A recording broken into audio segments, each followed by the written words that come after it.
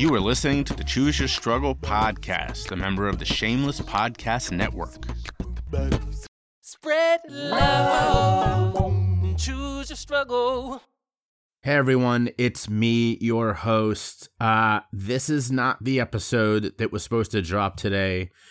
That will drop next week, and I'll also obviously be talking about Made It, and all of your incredible feedback and love from that next week. So, as I'm sure literally every one of you has heard by now, Monday night there was a leak from the Supreme Court, the draft of the opinion that will, when it's released officially in June, overturn Roe versus Wade. I did not feel comfortable, and I did not feel that it was right to release an episode this week as if that didn't happen. This is obviously an incredibly big moment for our country. This basically legal attack on women cannot be overlooked. My first idea of what to do this week was to, and I actually did this, on Tuesday night, my wife and I went to the protests here in Philadelphia, and I took my recorders with me the same way I did for the first episode of Made It. And I talked to a couple of people, and it just didn't feel right. It didn't feel like the right response. And I at first I was like, why am I feeling this way? Like, this is good journalism, getting people's opinions. This is amazing. And then I realized, because the reason I wasn't feeling like this was the response I wanted to do was because, Choose Your Struggle is all about the fact that as a guy with lived experience, as a guy with learned experience, I have the right to have a voice on this, on the topics I cover. I have no lived experience on abortion. I have no learned experience on abortion. I don't have the right here. Quite frankly, my voice is not the one y'all should be hearing. Yes, I should be supporting and speaking out, and I'm doing all of that, but with this platform that I have, the right answer here is to lift up others, to promote other voices. So I started reaching out to a couple of shows that I know that cover abortion. The one that got back to me that I wanted to promote is a conversation between an incredible woman named Amkari Williams on her show, Stepping Into Truth. Her guest was Renee Brown Sherman. Renee Brown Sherman is the founder and executive director of We Testify, an organization dedicated to leadership and representation of people who have abortions, increasing the spectrum of abortion storytellers in the public sphere, and shifting the way that the media understands the context and complexity of accessing abortion care. To put it quite simply, Miss Brown Sherman has much more of a right to a voice on this than I do, and it is my role here to promote that voice. So this episode from Amkari Williams's podcast, Stepping Into Truth, is a couple years old now, but it is very eye-opening. It taught me a lot. Some of it is going to be unsettling. Some of it's going to make you feel uncomfortable. And right now, that's what we need. We need people to shift some of their thinking. I'm spending my time sitting with this. The rally that we attended on Tuesday night here in Philadelphia marched from City Hall to the courthouse, over 1,000 strong. I have no idea what the actual number is, and it was put on by the Women's March, the amazing people who do that every year, as well as the local Socialist Party, and they were coming together to obviously, number one, demand that Roe versus Wade be protected, which that ain't gonna happen. But the second call, which was so interesting to me, was people saying we are done waiting for Democrats to stand up to Republicans on this. The point that they made I thought was really interesting was reminding everybody, every speaker, and by the way, shout out, there were 2 Democratic elected officials who were speakers at this, who were the ones really the loudest voices on this, reminding people that Obama ran on codifying Roe v. Wade into law, and he had a majority for many years in D.C., and Biden ran on it too. And yes, of course, there's reasons why they can claim they haven't done it, but at the end of the day, they haven't done it. And Republicans have found ways to enact their own legislation, even when they're in minority. So, I'm not dismissing the Democrats' reasonings. They have their reasonings. Some of them are valid in the context, but the simple fact is nothing's gotten done, and Republicans continue to chip away at our society, even when they're in the minority. So that is the fact of the situation. So big shout out to the speakers at that event. Last call. If you or someone you love needs more info on abortion, please visit your local Planned Parenthood. Go to their website.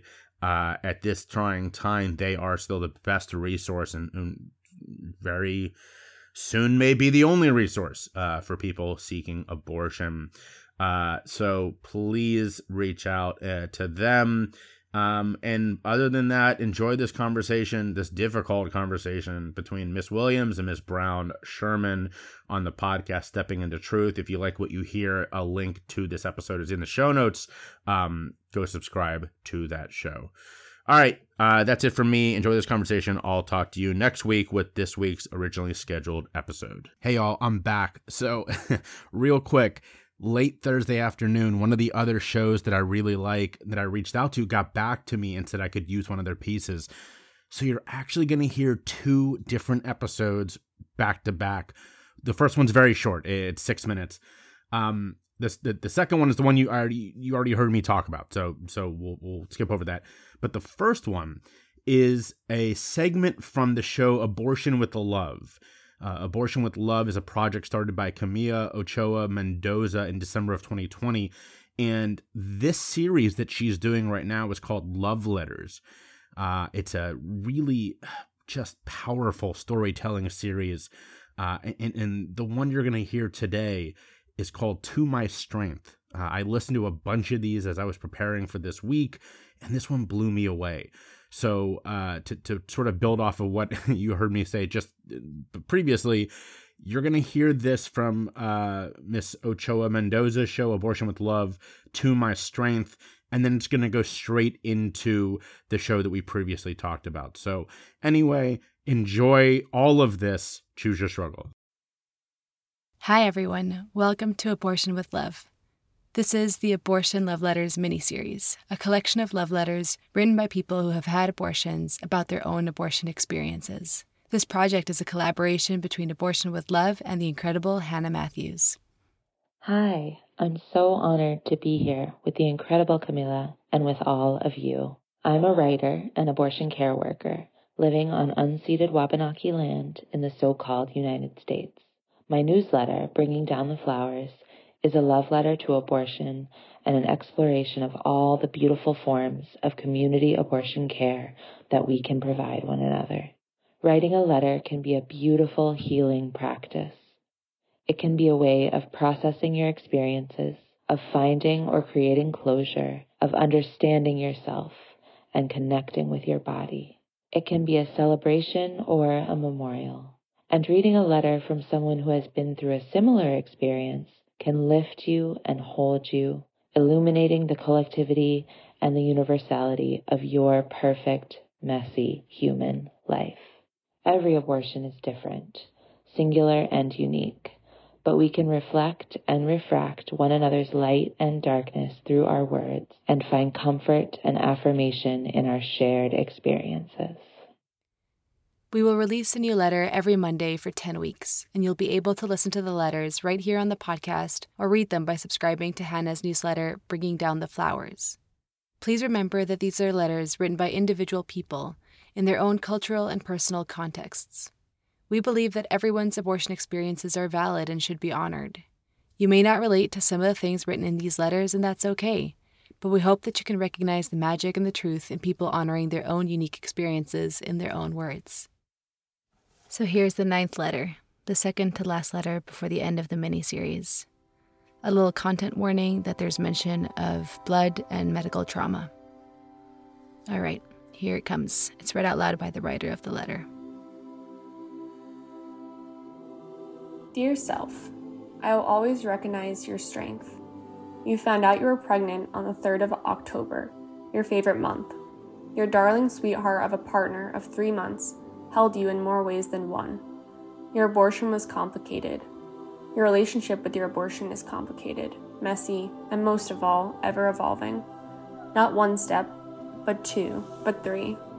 You took mifepristone and misoprostol, a deeply personal experience with your beloved mom who held you naked in the bathroom as you wailed and down dog as you contracted.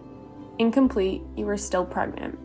2 hospital runs and 2 procedures later, and the only tangible reminder of your abortion was your silly Nuva ring, stuck to a lime-sized blood clot, which shot out of you as you hemorrhaged in the shower on that rainy Sunday night. It's an odd feeling to be completely out of control, to wonder how much more blood exists in your body. Some of the nurses and doctors minimized your pain and your bleeding, and I'm deeply sorry that happened to you. In December, you are no longer pregnant. Abortion is safer than getting your wisdom teeth taken out, but you were just really fucking unlucky and ill-managed.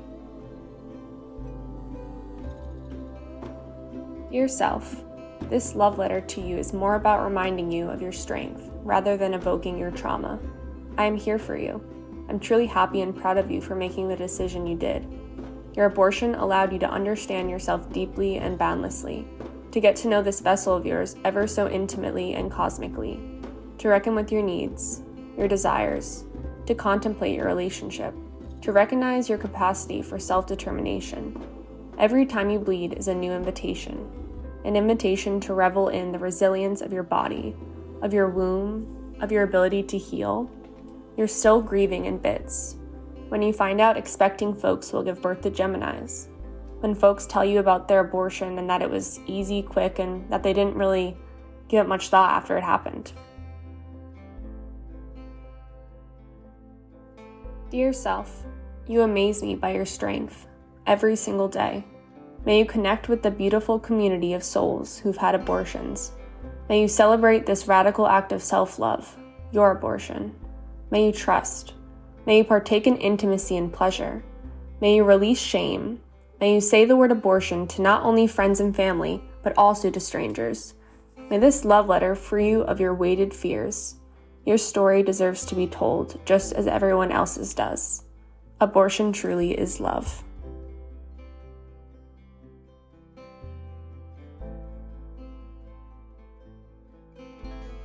All right. Thank you so much for listening. Thanks to all the wonderful writers who have contributed. I'm looking forward to releasing the last love letter next week. Thank you, Idalina, for the art, Anton for the music, and of course, Hannah for being my partner in this project. It's been wonderful to work with all of you. This mini-series is brought to you by Abortion with Love and by Hannah's Community Abortion Care newsletter, Bringing Down the Flowers. If you feel called to write a letter, please reach out to us at abortionwithlove@gmail.com. We would love to read your letters, and we know that there are people out in the world who need to hear you read them. Abortion with Love is a podcast dedicated to reclaiming the ways that we talk about abortion. Check out abortionwithlove.com for more information. Bringing Down the Flowers is a free monthly newsletter where Hannah Matthews shares writing, art, ideas, and media in support of everyone's abortion experiences. You can subscribe to the newsletter via bringingdowntheflowers.substack.com. All this information is available in the show notes. Thank you so much for being here. See you next week.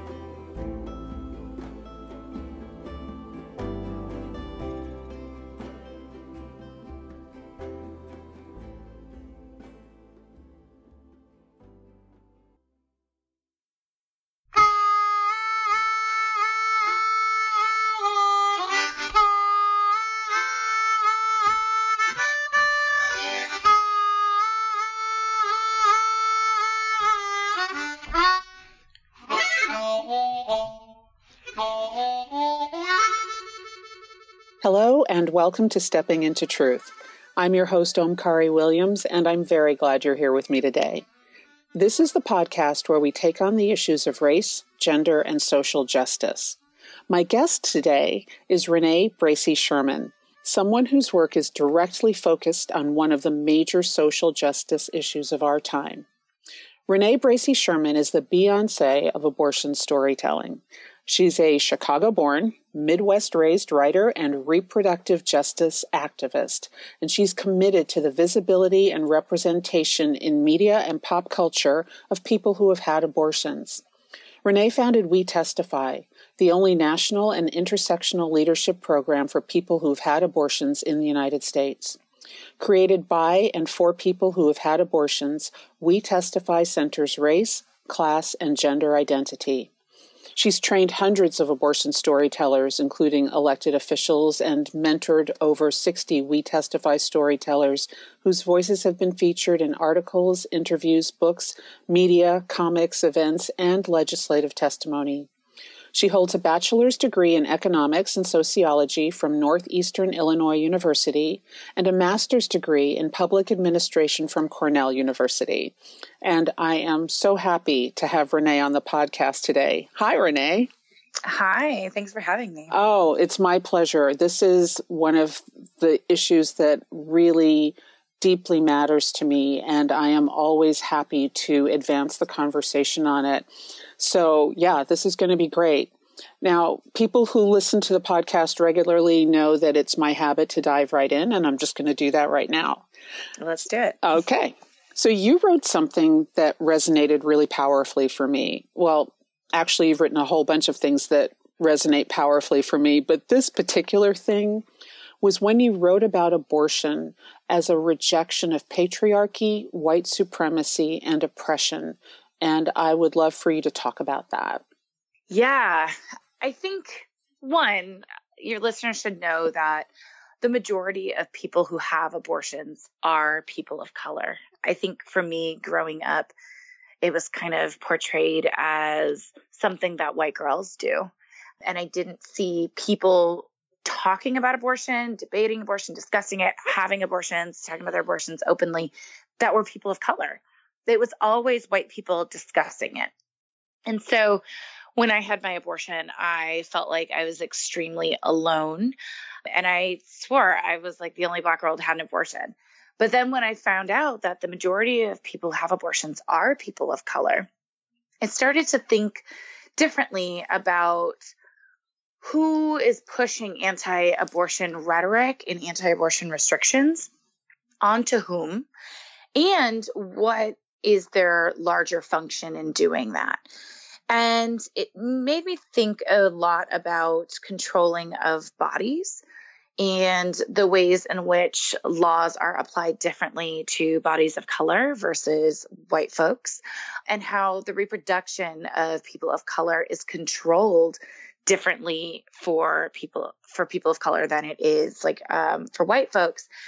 And with abortion being a piece of that, right? The anti-abortion movement often uses race to say well, if you're having an abortion, you're committing genocide, or, I've been compared to slave owners, right? They compare abortion to slavery or to the Holocaust a lot. Mm-hmm. And I think that what we're pushing back on is, one, we actually have to understand that nothing is like slavery other than slavery. So it's completely inaccurate to compare abortion to slavery, but also that we are pushing back on white folks saying that this is actually what we should be doing with our bodies. And this is what our bodies are for, keeping us in poverty, not allowing us to make these decisions. And I also think that it's kind of funny because people don't really think about abortions happen during slavery. And at that point, having an abortion was quite literally this rejection of what your slave master had done to your body, whether it was through rape, and then also producing more children who were then just going to be property. So it's been this long time rejection of all of these things, of people, of white folks trying to tell us what we can and cannot do with our bodies. I also think that the people who are pushing anti-abortion policies are deeply steeped in misogyny and patriarchy. They tend to believe that the man is the head of the household, that is who should be making all the decisions, that a cisgender woman, her role is to have children and to get married and to serve her husband and nothing more. Mm-hmm. And so I think that queerness, I think that abortion, I think that polyamory, all of those things is that rejection of that patriarchy, because we are saying that this is not what we are going to use our bodies for. We are going to decide when we have those children. We're not just going to be told when to do it.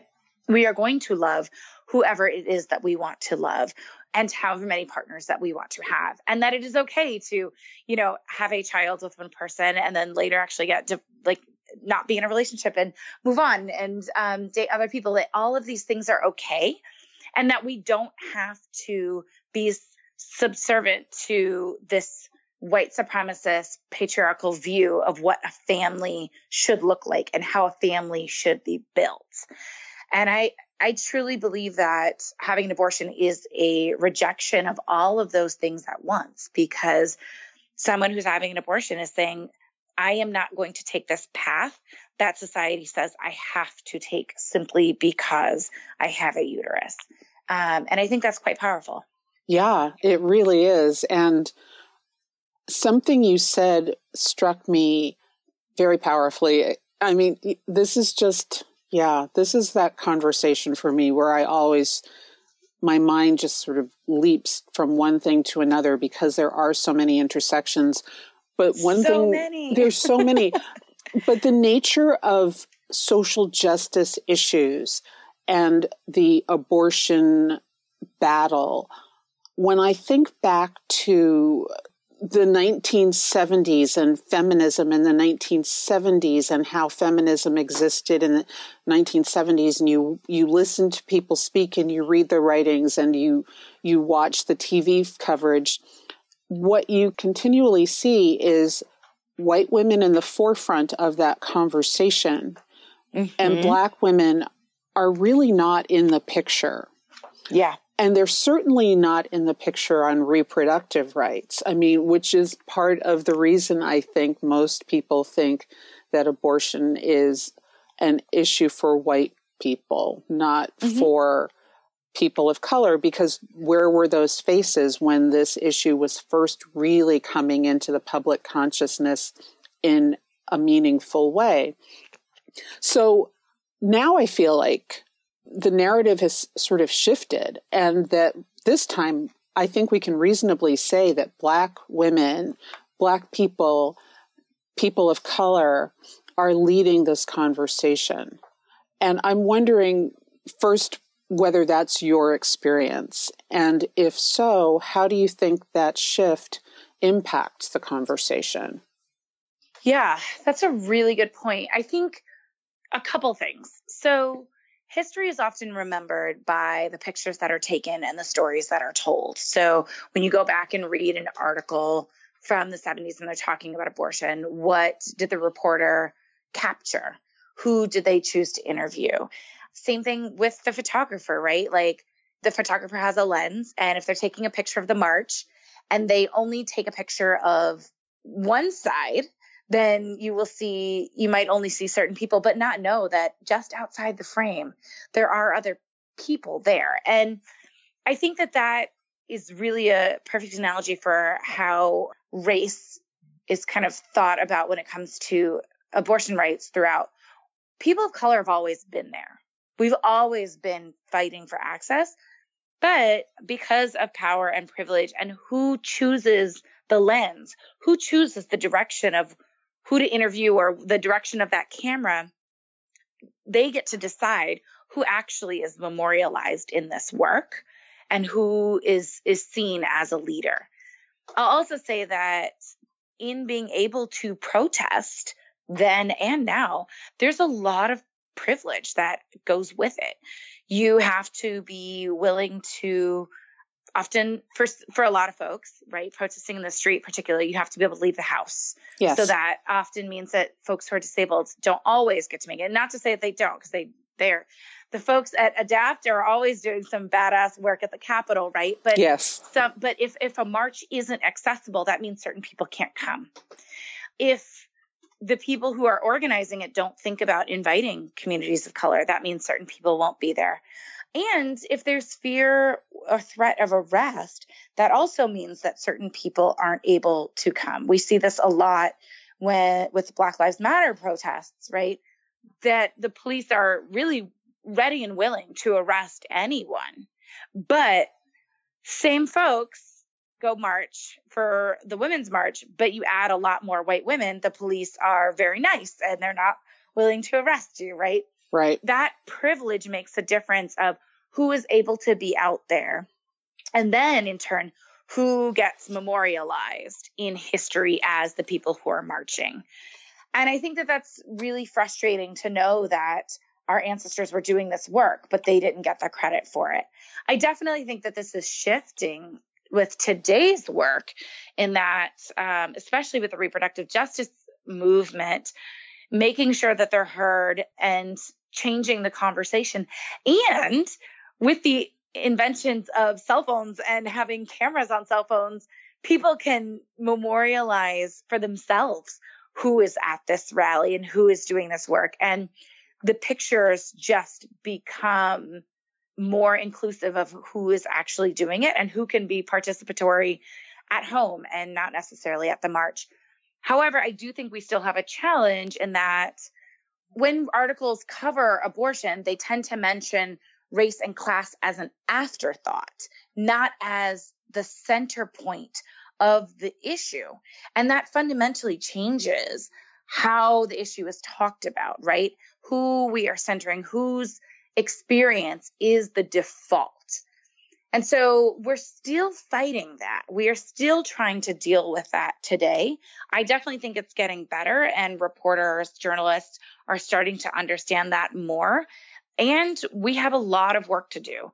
I also think that we can't just talk about abortion in a silo. And this is the point of reproductive justice. It's not just about access to abortion. We need to also make sure that folks who, when they decide to have to continue the pregnancy, that they are able to stay in school if they're a student, that they are able to have trans affirming care if they are a trans person, that they are able to have queer affirming care if they're in a queer relationship, right?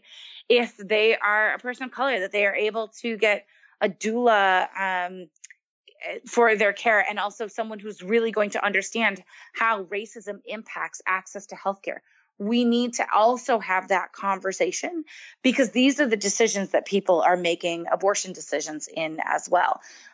People decide to have an abortion simply because they know, I cannot afford another child, or, you know what, that last pregnancy, it took a lot out of me physically, and I just don't think I can do it again. We need to have all of those conversations wrapped up in one, and siloing the issue does it a disservice, and again, actually stigmatizes it. And people think that abortion is something separate, not part of the larger reproductive health spectrum. I couldn't agree with that more. And you just referenced something that I think is so important for people to understand, which is the intersection of reproductive rights and the generational economic impact when there isn't easy access to family planning services, and when people cannot get an abortion when that is what is going to be best for them. Mm-hmm. And I think people they understand, yes, kids are expensive, but I don't think they necessarily understand how that gets played out long term over generations, when if you are constantly being forced to bear a child that you cannot afford, you do not want, whatever reason, that your economic stability is consistently being undermined, and that this is one of the ways that people of color have been kept to the margins, because it's been much harder for us to attain any kind of financial stability if we have no control over the size of our families and when we choose to have a family. And I'd like you to discuss your experience of that with the people you've worked with. Yeah, I think generational poverty is real, right? And I think a piece of that is disinvestment in our communities, whether it's through healthcare, jobs, all of those things, but also education. And one of the things that I find really frustrating in our movement that the pro-choice side actually kind of furthers is that people think that everyone should have an abortion when they're a teen because, they're not ready to have a kid. They're going to be poor their whole life if they just have that, if they become a teen parent. So they just shouldn't. And instead of actually thinking about what's the root cause to systemic poverty, or how do we also make sure that this young person, if they have a child, if they don't want an abortion and they have a child, how do we ensure that they can finish school and do all of the things that they want to do, still reach every single one of their dreams, that they can do it with a child? I think a lot of times they put those at odds. And what ends up happening is that someone has a child that they maybe did not want, or they weren't really prepared for, and they don't get the support that they need to be able to continue their education, to be able to reach their dreams.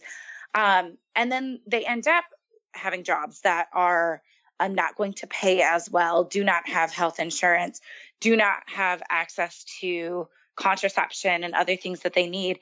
And then it begets a cycle. And I think part of it is this, what's at the core of this, right, is this stigma towards people who get pregnant outside of this like perfect, you get married, you have a great job, you buy a house, then you have kids, like anyone outside of that, and we get punished for it, right? And so I think to take a reproductive justice lens for me is to make sure that when someone gets pregnant, that they have access to all of the things that they need, that they can continue an education, that they can access an abortion if they need it, that they can earn enough money to care for their family, because when they can't along the way, that is actually what's keeping this cycle of poverty going.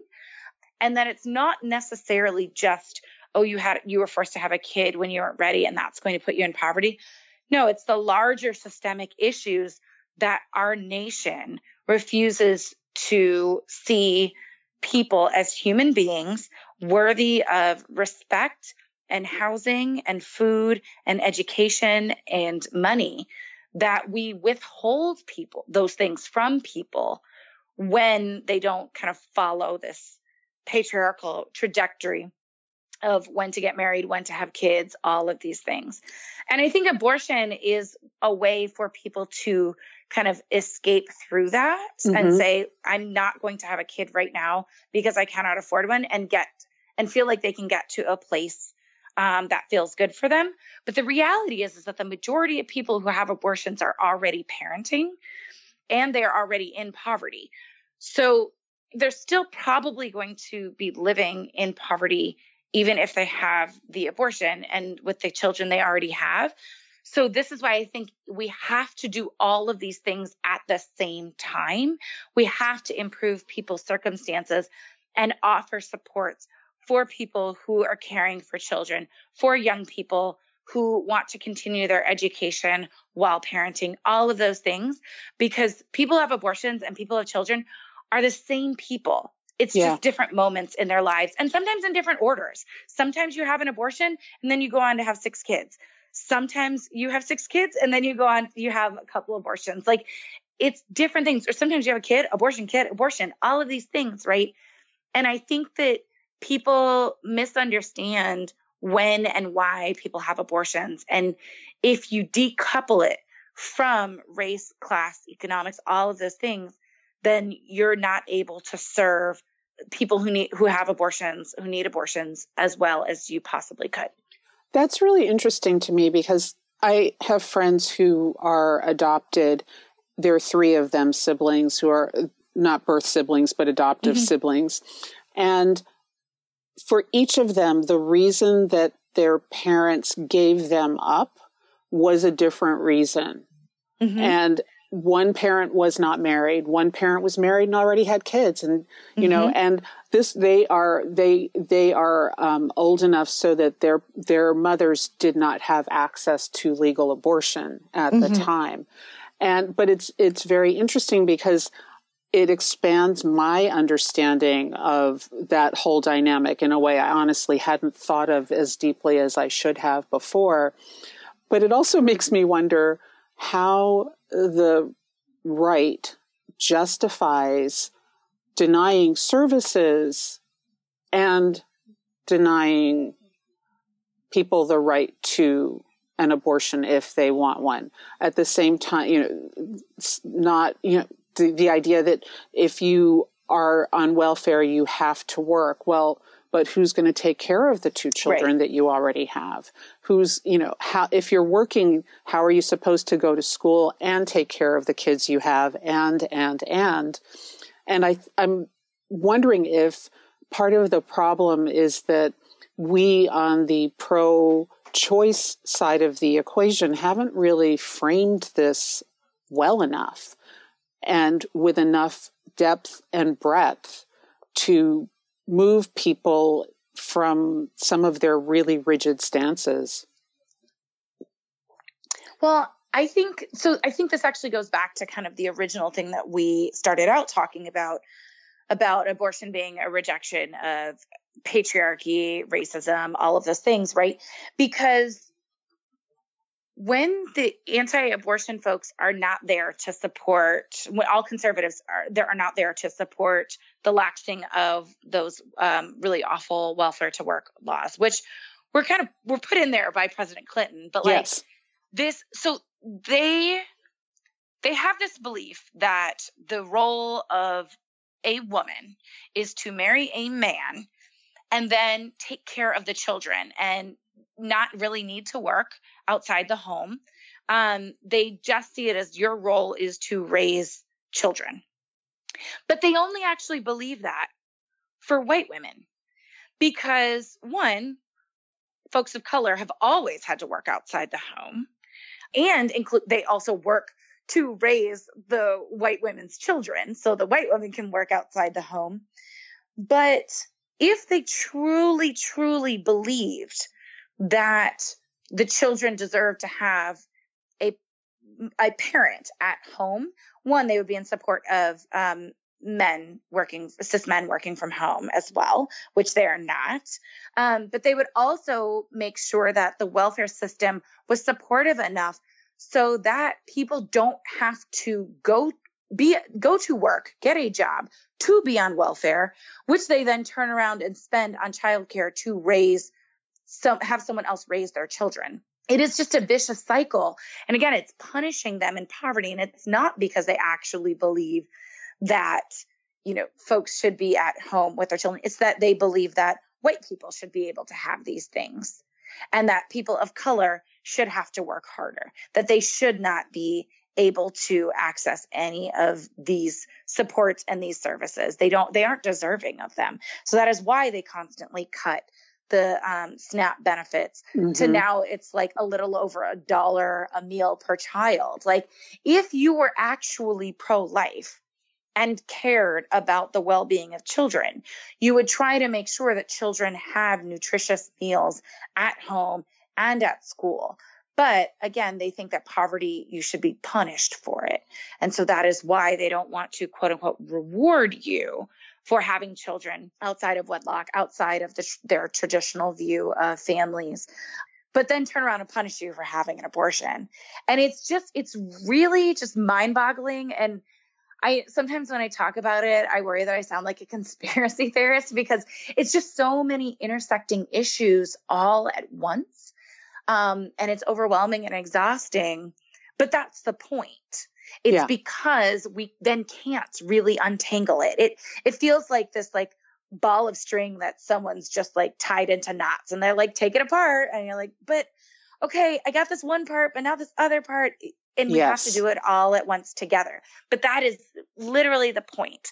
The other thing I want to go to is when you mentioned about adoption, a lot of people think that the decision, if you're not going to parent, that the decision is between placing a child for adoption or having an abortion. And that is because the anti-choice movement has worked really hard to make you think that. They're always like standing outside of clinics, like, there's a family that wants to adopt your baby. Like, you don't have to do this. That They'll is say so that not all true. day long. It's not. It's not true. One, because they also talk about foster care, which first off, the point of foster care is to return the children to their family or to family members, right? Yes. So adoption is kind of the last resort of foster care. So they're wrong there. Second, there are about a little over 1 million abortions a year in the United States. There's only about 14,000 adoptions. Right. And my dear friend, Dr. Gretchen Sisson, she's at the University of California, San Francisco, has done research on birth parents, first parents who placed a baby for adoption. And she asked them how they felt about abortion. Like, were they kind of pro-choice, and like, why didn't they choose abortion? And the reality is that for the overwhelming majority of them, they were deciding whether or not to parent. Mm-hmm. And they were deciding between parenting and adoption. Very, very, very rarely were they deciding between adoption and abortion. Right. So actually, the first decision that happens when you become pregnant and you are not sure what to do, that first decision is, am I going to continue this pregnancy or not? So if you think about a logic tree, you're at the top. Am I continuing the pregnancy? Yes or no? If it's no, then abortion is your option. That's the end of that logic tree. If it is yes, then the branches off that logic tree are, am I going to parent, or do I want to seek adoption? Those are two completely separate decision-making options here. And the anti-choice movement has a vested interest in making sure that you think that they are equal, because then they can say, there's no reason for abortion. If you feel like you can't parent and you're too poor to parent, just give your child to another family. Instead of actually saying, hey, you feel like you can't parent. What's the reason for that? Oh, you feel like you're not earning enough money? Like, let's raise the minimum wage. You feel like you don't have enough welfare benefits? Great. Let's restore them to the levels that they were in the 1960s. Like, let's fix these things. They don't want to do that because that would make their argument irrelevant. Yes. And it would recognize that at the end of the day, some people just want to have an abortion, and that's fine. And they can't wrestle with that. And it's very frustrating that they're trying to do this, but also they're really good at making sound bites. And these issues are not sound bites. They are very deep, complex conversations. And I truly believe they should be treated as such. And so we have to force a deeper conversation. And I feel like we can do that through stories, through listening to people who have placed children for adoption, through people who have had abortions. I myself am an adoptive older sister. My youngest brother is adopted. So, I mean, I can talk for hours on that too. Yeah. And I think that people don't understand what actually goes into an adoption and what that process looks like and how onerous it is. And for good reason, right? Because we want to make sure that children are going to families that are caring for them and supportive of them. But you'll also notice that adoptive families tend to be white. Yes, they do. And and also they tend to want newborns. Yes, they do. And white newborns. And so that, again, racism and classism still plays a part. And to pretend that it doesn't is just ignorant, and will never solve the problem that way. And additionally, I think that we're coming up against another problem that we see kind of across the board in society, specifically in the United States right now, which is what you're talking about requires a level of thoughtfulness and critical thinking that is not really supported in our conversation. We are in a soundbite world, and that is one of the easiest ways that the far right has to just keep this discussion exactly where it is. And then when you bring in story, when people start talking about their personal experiences, that's a huge shift, and it's very, very dangerous to that soundbite conversation. And one of the things that I'm happy to see is happening is that on television, we're starting to see abortion come up as story matter, which is something that never was seen before. I mean, Shonda Rhimes has done it on Grey's Anatomy and Scandal for sure. I'm not sure if she's done it on Practice. And Private Practice. Yes. Yes. She's done it on every one of her shows. Yes. And, and I am so grateful for her elevating that conversation, especially as a Black woman, elevating the conversation and showing a more complex, more nuanced discussion of it than we're typically having in her scripts. But I'm curious because I have opinions about what I've seen her do, and I'm wondering what you think, not just specifically about Shonda Rhimes and her conversations on abortion, but how abortion is handled on television in the fiction realm in general. Oh my gosh, this is actually my favorite conversation to have. Not that I don't love having all the other conversations, but it's one I don't get asked about as much, and I love it. So one myth that is people kind of believe is that abortion is showing up on television now, and it hasn't been in the past. That's not true. Abortion has been on television for over 100 years. My same dear friend, Dr. Gretchen Sisson at the University of California, San Francisco, and my other friend, Steph Harold, are researchers that look at this. And the three of us, we watch like all the shows. The challenge is that in the past, before the last like 10 years, abortion was depicted negatively, like stigma took over.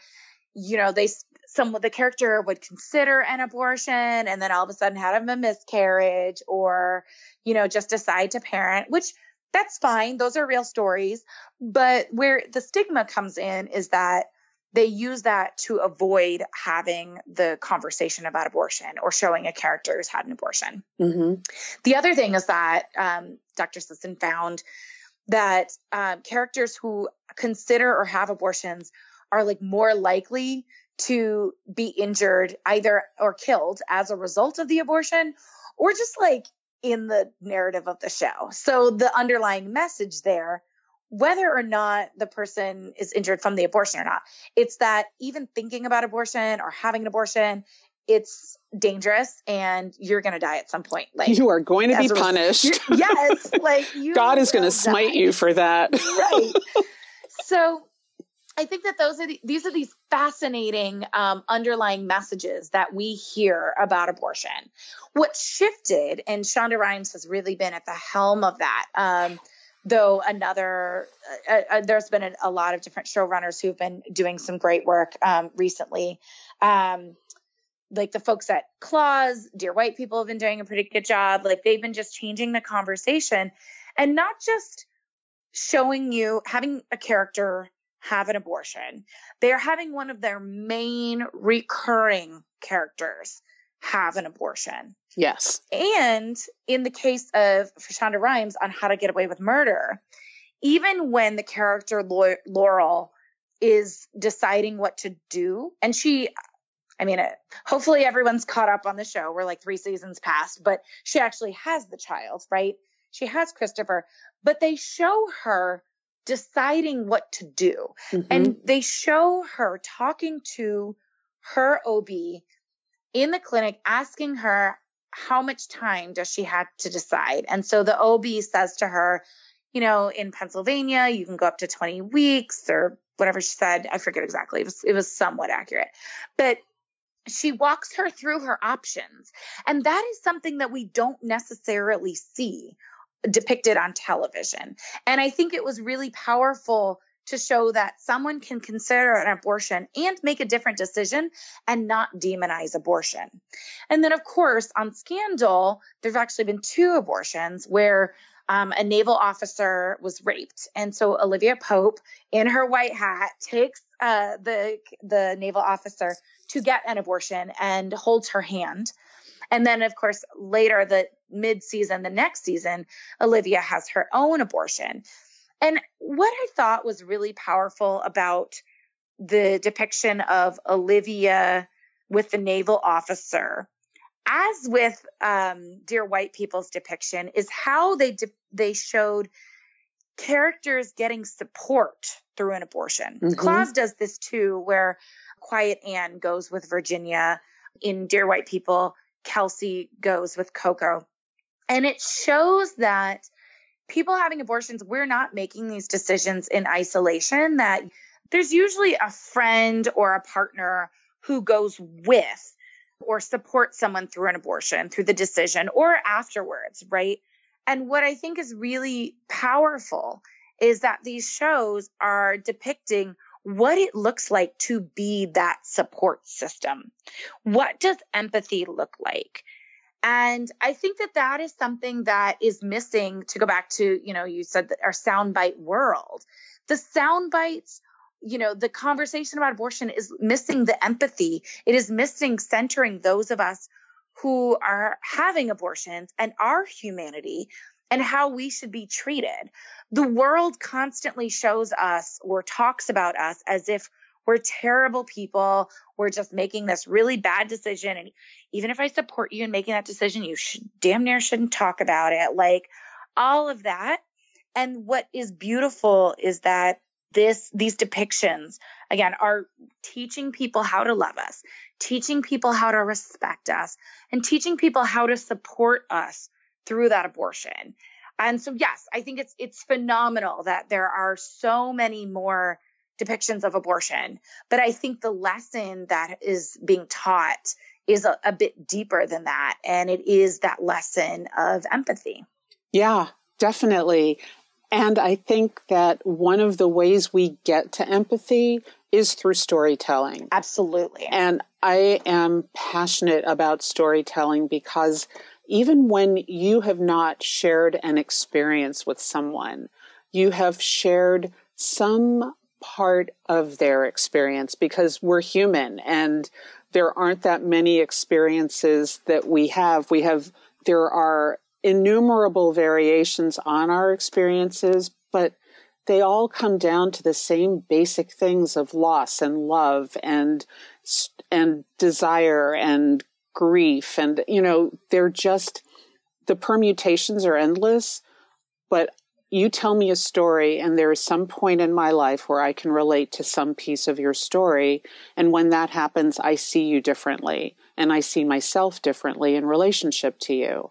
And I think that's enormously important because we're so polarized. It's almost like we believe that people on one side have nothing in common with us, and that's not true. And it's really dangerous. And it doesn't move us towards solving the problems that we are confronting in this world.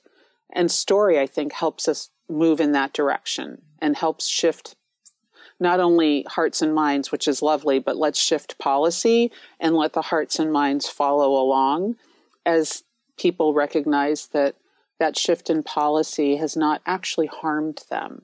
Absolutely. Well, and I think of my work as culture change, right? Yes. I need to work to change the culture in which people view and treat people who've had abortions. And it's a bit of this kind of back and forth in chicken and the egg kind of thing. Because people are like, well, if more people would share their abortion stories, then, people realize that everyone loves someone who's had an abortion. And I think that is true. But also we haven't fixed the culture to make people want to feel safe enough to share their stories. Not at all. Right? We need to shift the culture in order to create a space where someone can step into it and share their stories. And among the backdrop of policies constantly hitting at us, stigmatizing us. And I think we're getting to this sea change moment. And I think that once the culture has shifted a bit, then some of the policies will change.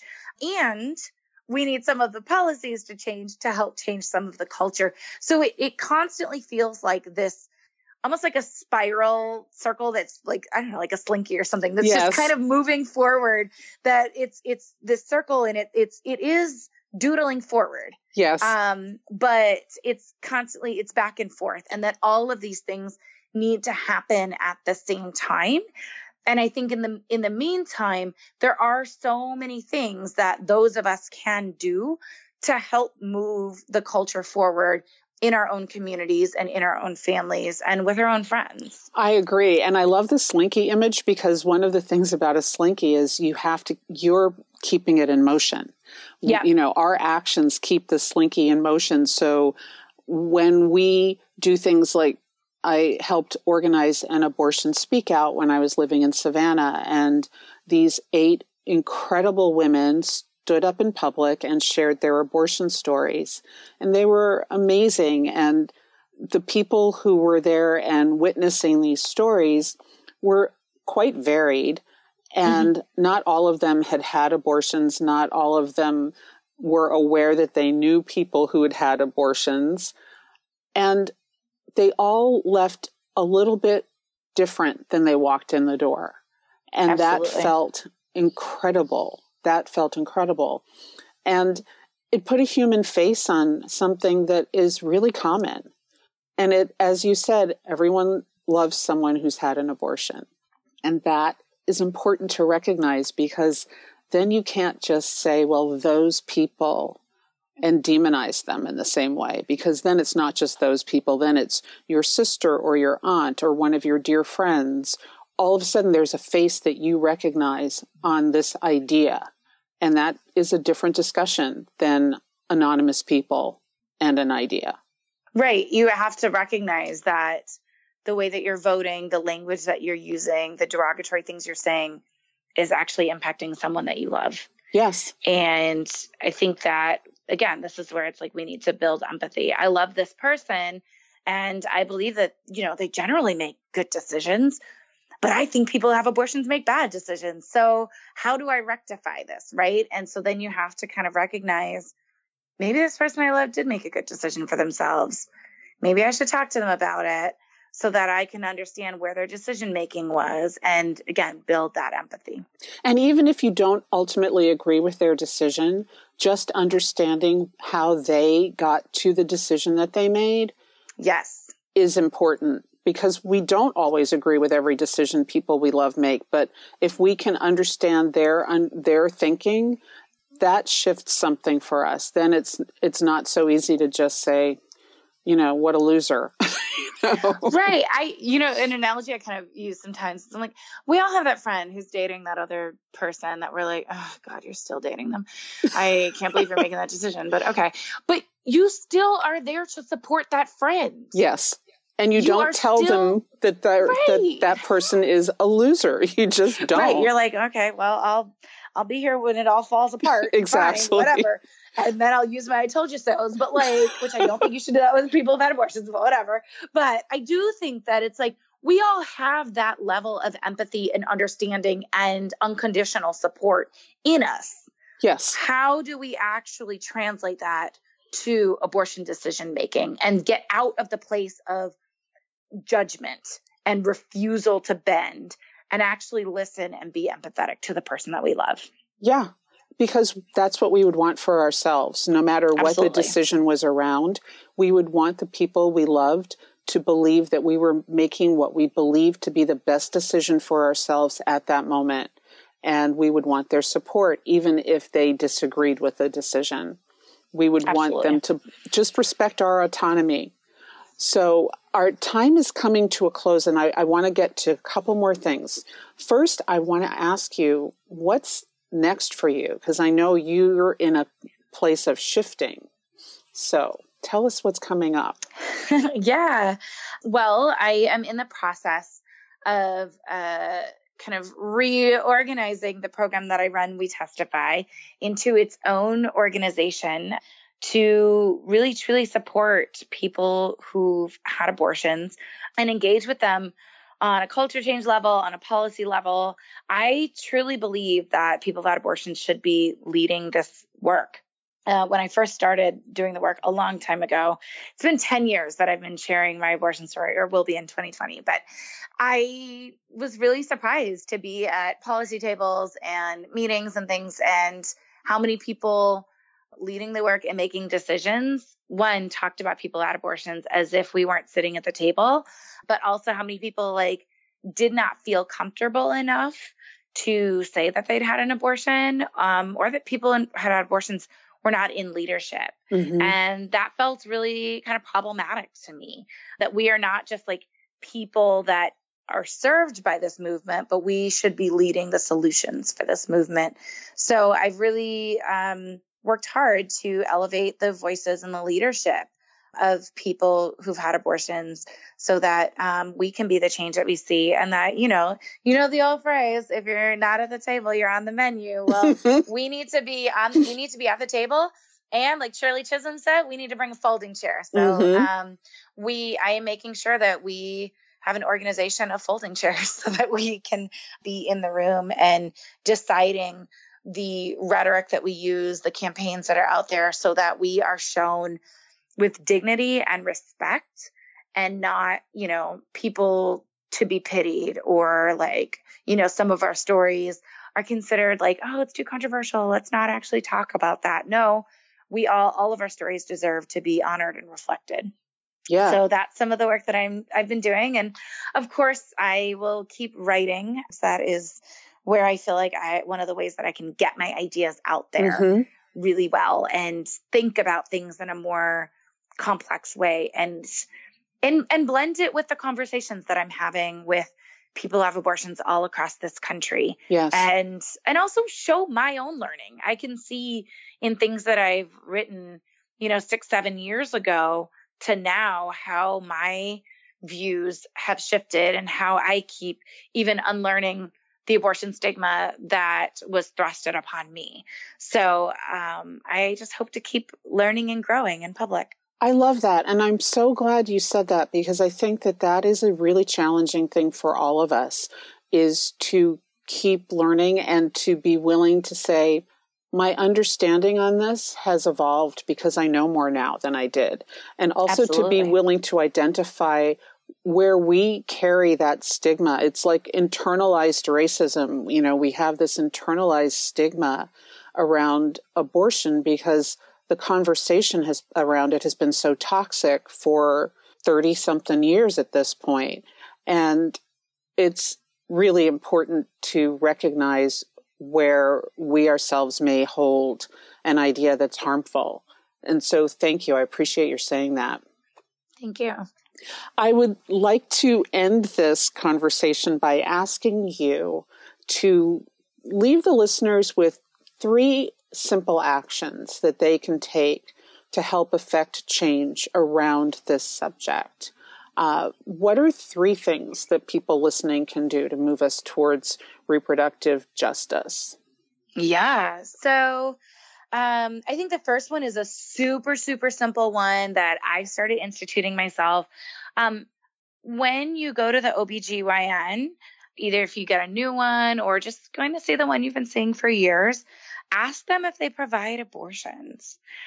I recently learned that not all OBGYNs provide abortions. They're just not all trained. And that's for a number of different reasons. Sometimes they feel like there's just enough access, or their medical school didn't actually teach them. So I would encourage you to ask them. And if they say no, ask them why not. Mm-hmm. And is it actually that they harbor some abortion stigma, or they're anti-abortion? And then maybe you can make a decision whether you want to see that OBGYN again. And if they say other reasons like, oh, there's just, there's enough access already, you can remind them that actually there are a lot of people who can't make it to abortion clinics, and that this should be part of their services. So I find that to be really amazing. My current OBGYN, she is an abortion provider, and so I thanked her for that, which is really awesome.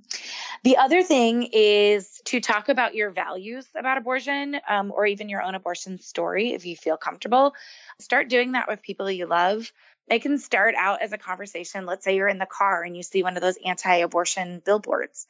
You can say, wow, those really hurt me, and let me tell you about why. and talk about what your values are, both around abortion, but also ensuring that everyone is able to decide if, when, and how to continue pregnancy, to become a parent and grow their family, and that everyone should have access to the healthcare that they need.